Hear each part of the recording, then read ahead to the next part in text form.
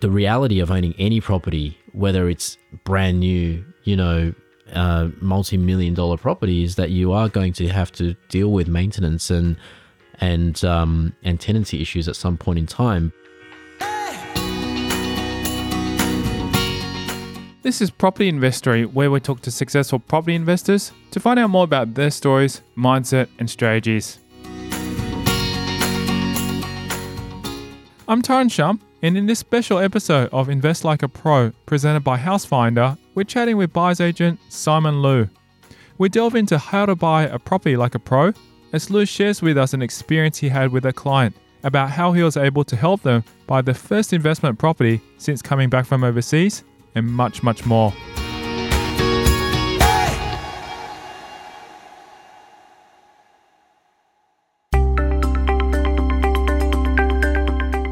We dive right into the topic as Liu shares with us a little background about our client who had been living overseas. This particular client that I recently bought a property for, which just settled, had a bit of a interesting background actually.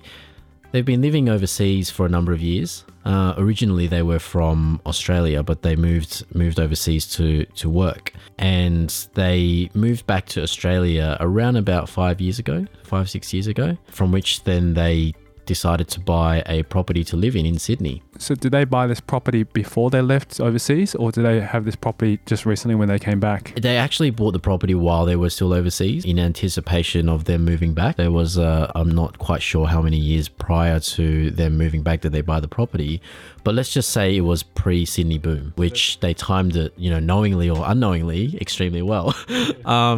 So it was a family home. It was in a very nice sort of blue chip area in Sydney.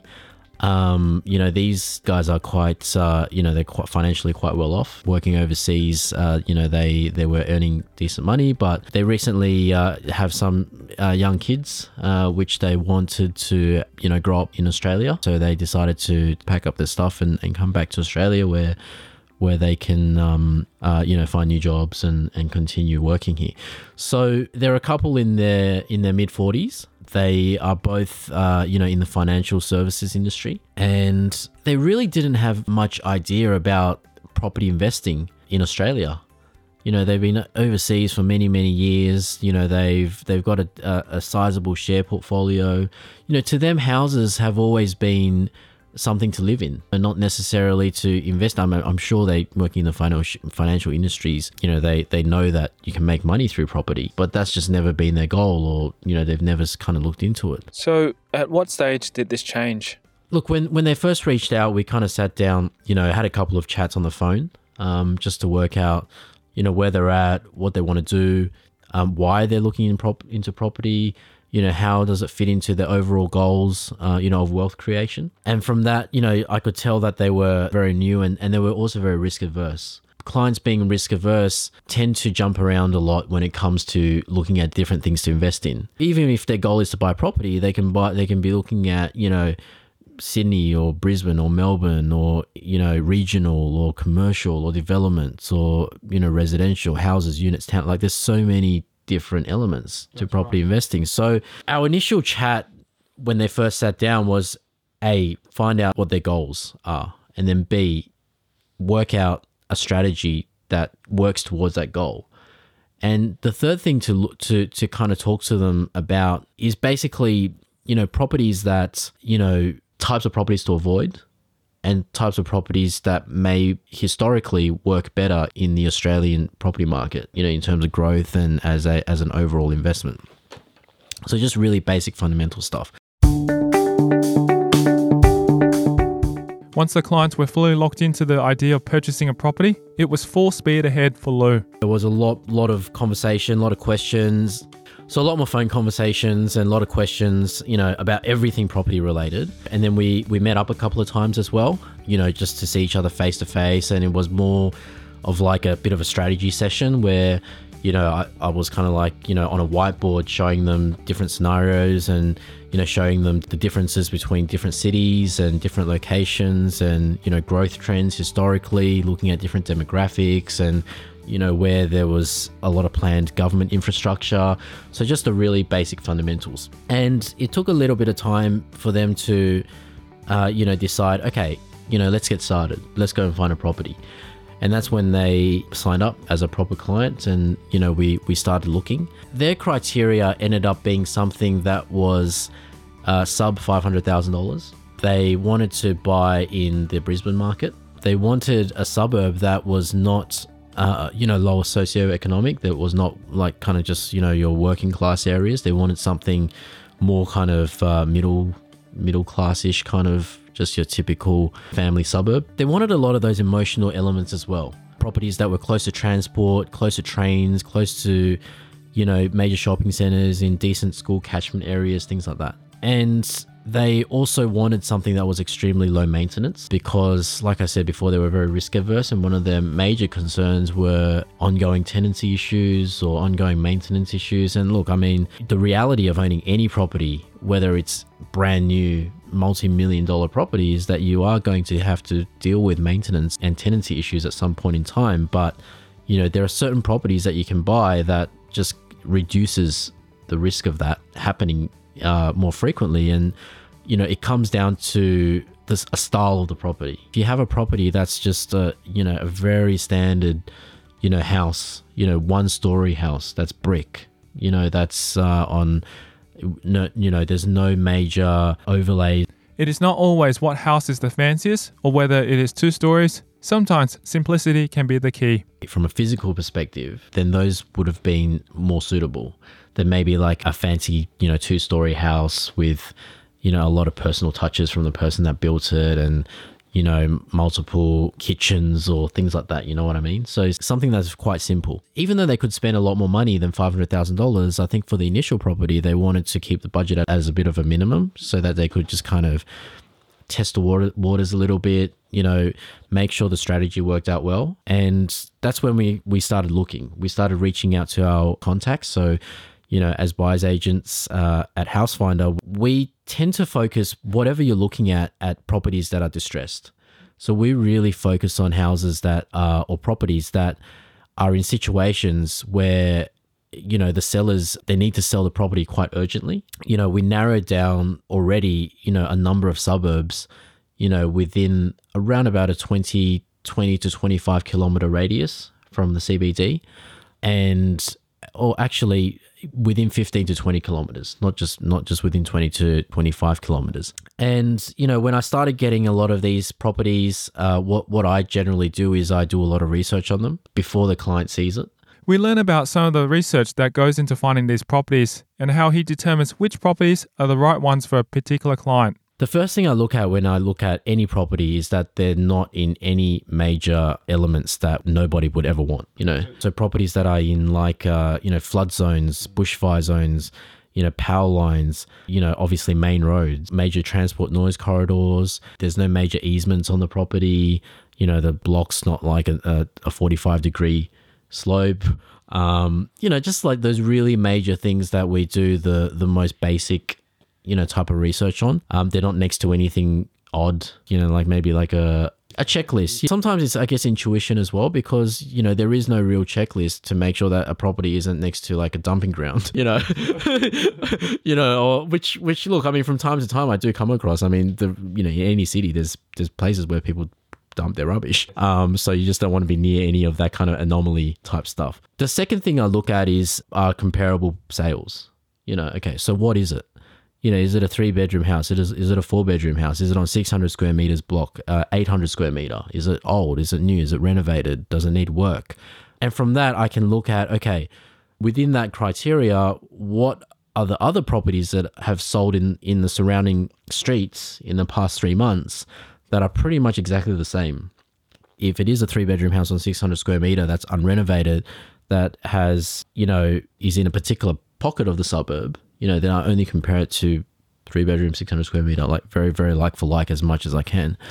And if I ascertain that, the property that I can buy is noticeably lower than some of these surrounding suburbs, then that's another box ticked. Lou shares what exactly he's looking for when he's trying to decide how much a property could possibly rent for. The third thing I look at is how much you can rent for. So again, I look at comparable rentals. How much has some of these other properties been renting for, and how much can this property potentially get in rent? And then the fourth thing I look at is the amount of value you can do or you can add to that property. So, like I said previously, whether you can add rooms, or maybe you can add extra bathrooms, or maybe it's got genuine granny flat potential, whether you can add sheds or, carports or anything that you can do to the property to increase the rents or to increase the value of the property. And if those boxes are ticked, that's when I pull up data from, RP Data or Price Finder or, any of these online sites, and, check out demographics and vacancy rates, and, check out historical growth, check out, infrastructure projects, government projects in the pipeline, just general data related stuff that is conducive to the short and long-term performance of this particular house in this particular suburb. And whilst I'm doing all this in the background, I'm negotiating with the agent already. So, it's pointless for me to come up with all this data and all this research and only to find out that there's no way that I could buy the property for a price that makes sense. So, it's very important, and definitely not before I present a property to a client, because if I present a property to a client and tell them, yep, this house I can buy for $500,000 and I can't get it for $500,000, then it's a waste of everybody's time. So, after this negotiation, I, and all those boxes are ticked, the numbers are ticked, all those demographics and data, every box is ticked. It looks like it's a pretty good deal that stacks up quite well.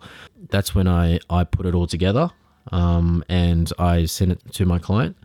And this particular client took about 3 properties before they ended up buying the property that they were after. And not saying the other 2 properties weren't good, because I actually had other clients that bought the first 2 properties that I sent to them after the client rejected them. It was really just because there was some element that they didn't feel really comfortable with. And that's like that with all properties. There's no such thing as a perfect property that ticks 100% of the boxes. Like 90% is probably as good as you're going to get in any property out there. The perks of using a buyer's agent is that sometimes you don't only get them, but their whole team can assist you. After their third property that I sent to them, they were happy with it. We negotiated the price. So that's when I got the contract together. I kind of gave them step by step what they had to do at every particular stage of the property purchase. So initially it'd be to sign the contracts, here are the conditions we're going with, here's the price. You're obligated to pay X amount of deposit. If you terminate the contract, this is your liability. Like, this is what you're responsible for, all that type of stuff. And that's when, at that point in time, that's when I also start introducing some of the people that they would be working with. So people like solicitors and, property managers and, building and pest guys. And, at that particular point, I also organize the inspections. So I get my, one of my team members to go out and do a full inspection of the property. And it's not like an inspection where they just walk through and say, oh yeah, it looks all right, it's a pretty good house, take a few pictures and that's it. Like, when they go through, these guys have seen thousands of properties previously, in a past life as well. They were in property management themselves. So, they know like all the safety hazards, all the trip hazards, what's going to be an issue when it comes to getting a tenant. What's going to be a problem when it comes to maintaining a tenant, and what are the things that will need replacing soon. So, they take 100 photos of every single defect with the property, create a report as well, and that goes to me and the buyer and the client. And once that approval is given, if it's not acceptable, then we just move on to the next property, and there's no cost to anybody. But if they're happy with that, then we move on to the building and pest inspection, which I also organize. And when we do that, the result of that, if it comes back with major issues, again, we can either terminate the contract or we can renegotiate for a better price.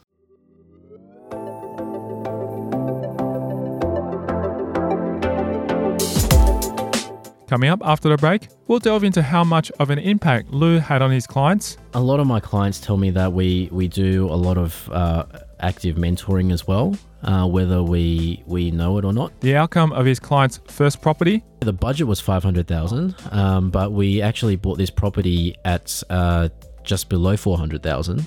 And that's next. I'm Tyrone Shum, and you're listening to Invest Like a Pro, presented by Housefinder.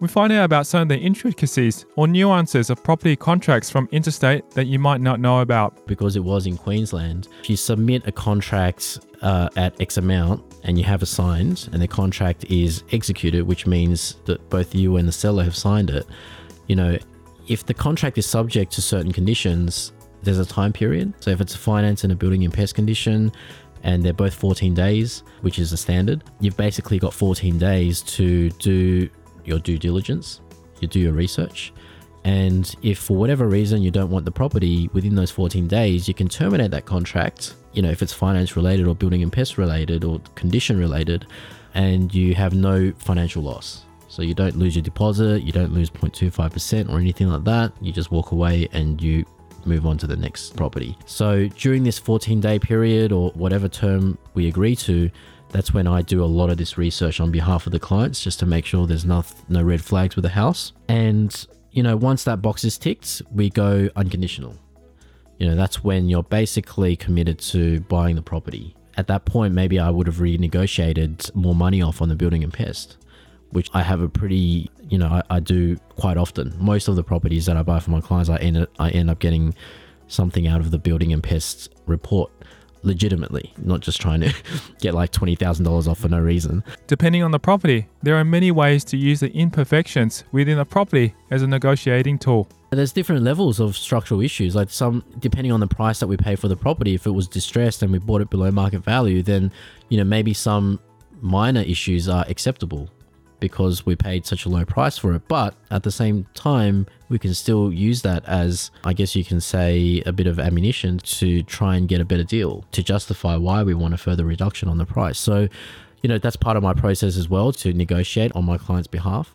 And then at that point, I will instruct the buyer to pay the second deposit and their obligations from an insurance perspective, and help them get the insurance as well. If the house needed any work, either cosmetically or just teething issues, as I like to call them, I usually point them in the right direction in terms of helping them obtain quotes to fix certain things. At that point, I also introduce the property manager, or if they have their own property manager, I get them involved, let them know, okay, the property is settling at this certain date and you want to start advertising for a tenant, maybe a week out, or 2 weeks out. So hopefully you might end up with a tenant at settlement date, on the date of settlement, and also organize things like the pre-settlement inspection, and, just give them a lot of advice on, what to do, what you should do in terms of to their benefit, to help them, get their cash flow going, to make that property work on day one. Lou shares with us how he can be kind of a mentor at times for his clients as he tries to help them through the process of purchasing property. A lot of my clients tell me that we do a lot of active mentoring as well, whether we know it or not.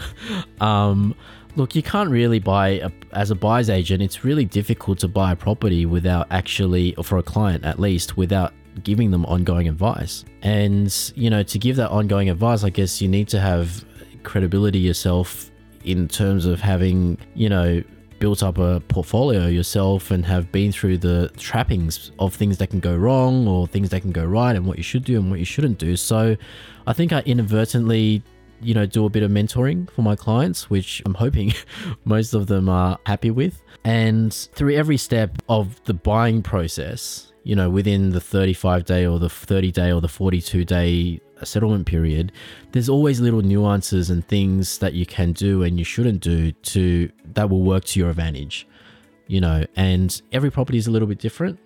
What you should say and what you shouldn't say, and, leaving the building and pest negotiation to a certain date, prioritizing, your requests if you want early access to the property, which I also organize. After being unconditional, it's important that we do get early access to, either fix up any potential teething issues, or maybe to advertise earlier to try and get a tenant. So, in this particular case, we managed to advertise the property prior to settlement, and we actually got a tenant that was ready to start on day one. That was a very good outcome for this particular client because, they were very green and unsure to start with in terms of buying a property. So it was a very, very good outcome for them. We find out about the type of property that it was before they got the tenant in there. It wasn't owner occupied, it was vacant. It was another investor that owned the property. The property required no work at all. It was basically ready to rent as is. Property was about 25-ish years old. Your regular brick house,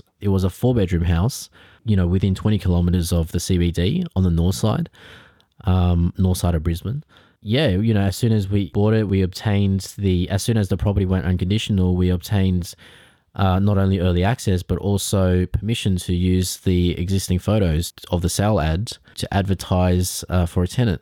And, coupled with, I guess me introducing the property manager very early on in the piece, they could start working on the property immediately as soon as it was unconditional.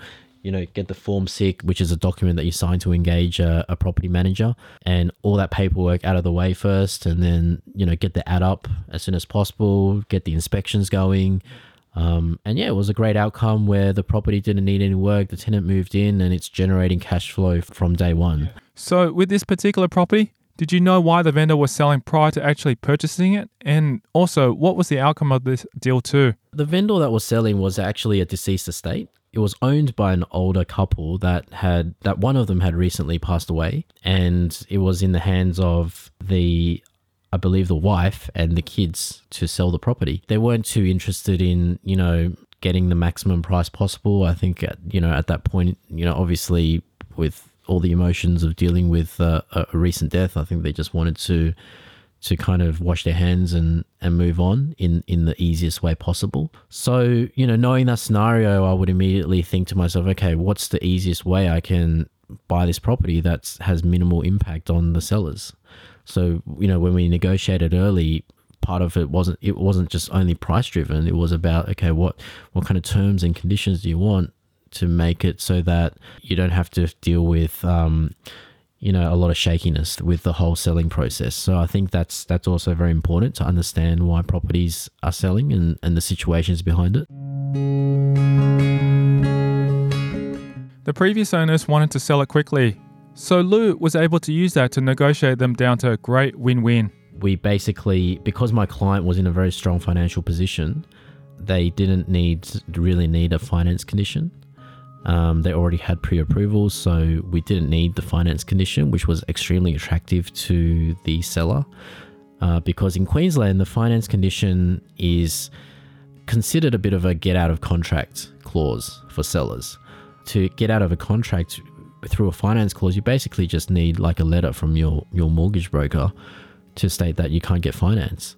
And there are a lot of contracts that crash because simply because buyers change their mind and they use the finance condition as an excuse to terminate a contract.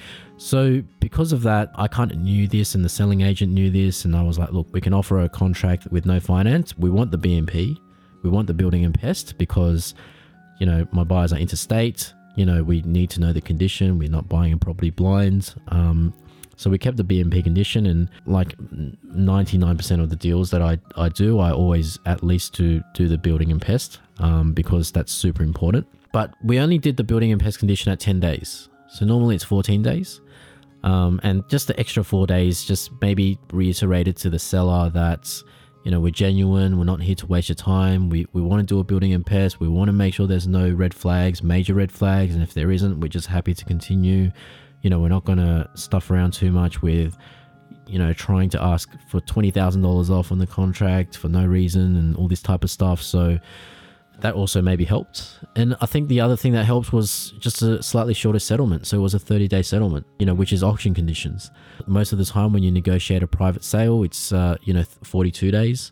But, the fact that we could settle 30 days within 30 days, I guess, again, just gave the sellers another confidence boost that we just wanted to get the deal done and, we're not here to waste anybody's time. So, I think these conditions helped us also get the price we wanted. They were chasing a much higher price initially, but because we were able to move quickly, not and do 20 inspections before we even made an offer, I think that helped us get the property across the line at a price that we wanted, which was definitely below what the research suggests the property was worth. He has said that at Housefinder, they focus predominantly on distressed properties, but that is not always the case. The budget was $500,000, but we actually bought this property just below $400,000. But look, the property wasn't worth $500,000. We didn't buy it that far below market value, but it was definitely worth around the mid fours. We did get a pretty good deal, and the fact that, sometimes getting it distressed and super below market value isn't everything. We also had to make sure that the property was, low maintenance and ready to rent, and, the cash flow was good as well. Like, there's just so many elements that you have to consider. Yeah, even though the value could be huge, like in terms of perceived or real value, if you can't rent it out, if you have to spend $50,000 to fix it up, if it's in a really bad location or next to something that's really bad, it's meaningless, So we have to make sure that all those elements work. The first property went so well for Lou's client, we find out what they're up to now. We're already talking about the second property, which they're a lot more excited about now because they've gone through the whole process, and I think it's sort of answered a lot of questions in their mind about whether they should be investing in property and how they should be doing it. So, it's always exciting to see clients, develop mentally and their confidence as well. And obviously, picking up properties in the process. So their end goal was to achieve passive income once again. A lot of my clients have a very similar goal to achieve passive income. Whether they want to quit the job or not is not something that's consistent across everybody, but I think most people want some level of security, especially when they get to a point where they're a little bit older in life. And, look, a lot of people, I think, are in the realization that even though they want to work forever, sometimes they physically can't. Or maybe a situation arises in their life where they don't have the ability to work. And just having passive income, whether it's from property or from anything, really, I think is super important. So these guys, again, wanted passive income. They wanted to achieve it. They're in their mid-40s and they wanted to achieve it within definitely well before retirement age, and just something so that they can help make their retirement more comfortable.